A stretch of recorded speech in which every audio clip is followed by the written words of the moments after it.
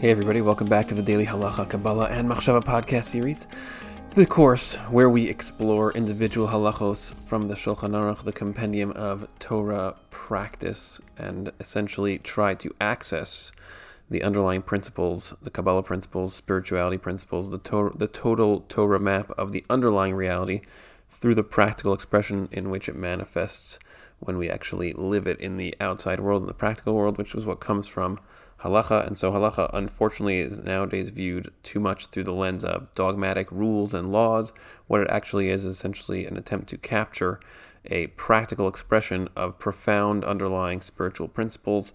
And getting access to such a list is something which is super important, and that's really what this is about, trying to show how this listing of thousands of halachos, thousands of practical things, are really all just manifestations of those underlying principles. And so, as always, what I always introduce this with is that this is designed to help people who are very halachic and very sometimes attached to halachic practice in a very intense way without really any knowledge of what it's designed to do and its underpinnings, to kind of give you a pathway to get to the core yesodos, the principles of what's underneath these halachos. And if you're someone who's very spiritual, very resonating, very Kabbalah oriented in terms of your connection, your natural affinity for underlying Torah principles, this is a way for you to give clothing to those principles and actualize them in a practical way that is consistent and actually expressing the will of Hashem through practical things, as opposed to kind of just winging it and having some kind of internal spiritual sense that you use and then you decide to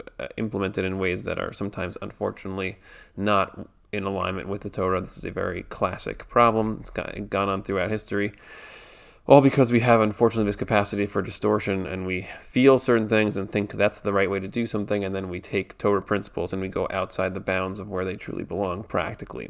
So this particular episode, we're up to the third halacha in section 55. So this section is about, it's supposed to be about Kaddish. That's why we had an introductory Kaddish episode a couple of episodes back. And it also deals a lot with the concept of Minyan, which, in other words, having 10 people, 10 men come together into a tefillah group structure in order to achieve higher consciousness states by feeding off of each other's variability in their sefirot structure. The sefirot structure is basically the vessels and lights of consciousness, of divine Hashem consciousness, that each of us is kind of made up out of. And so we each have a different setup of those 10 core sefirot, those 10 core structures, 10 core vessels with lights in them. And so basically each person has a certain amount of chesed, a certain amount of gvura, a certain amount of tiferet, a certain, let's say, pattern to each of those 10 sefirot. And so when you have 10 men coming together, they're supposed to actually look at each other and look to each other and try to feed off of each other's sefirot structure to actually expand their own sefirot structure. And so this halacha here is really going to focus in on an issue that we've mentioned a few times already, which is that we only have this concept of a minyan of 10 men coming together. It only applies to men. So that's we're going to try to assess now why that is. Why is that it only applies to men? So the halacha here, actually it's halacha daled, the fourth halacha in this section. It says, Yesh matirin lomar davar shebekdusha. There are those who allow us to say a davar shebekdusha. A davar shebekdusha means, what we discussed in 2 episodes ago, is this idea of certain things can only be recited, certain pieces of the tefillah structures and languages that we have that were written 2,000 years ago can only be recited in groups of 10 men. Meaning you should have at least 10 men there, and then you can add whoever else wants to come. Women can come, and other men can join, and children, and whoever else, but you need to have a core of 10 men that are there.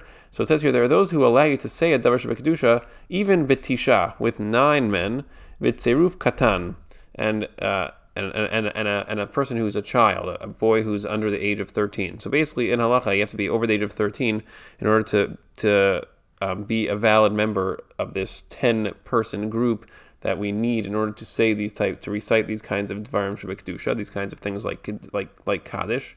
So here we have an opinion that says, actually, you really have to have 10 men who are all over the age of 13, but you could also, if needed, you could have a person, the 10th man could actually be a boy who's under the age of 13, as long as he is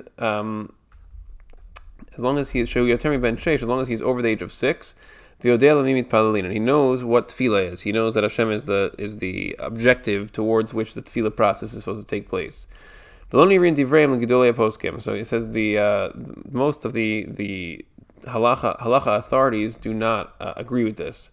Similarly, a woman and an eved means a servant. A person who has a halachic status as a servant to somebody who is not Jewish, and they're kind of like contractually indentured to serve as servants in a Jewish household. So they have a certain in-between status where they're kind of like a Jewish person in terms of having the halachic status of actually being Jewish, and similarly, a woman is also not allowed to join into this minyan group.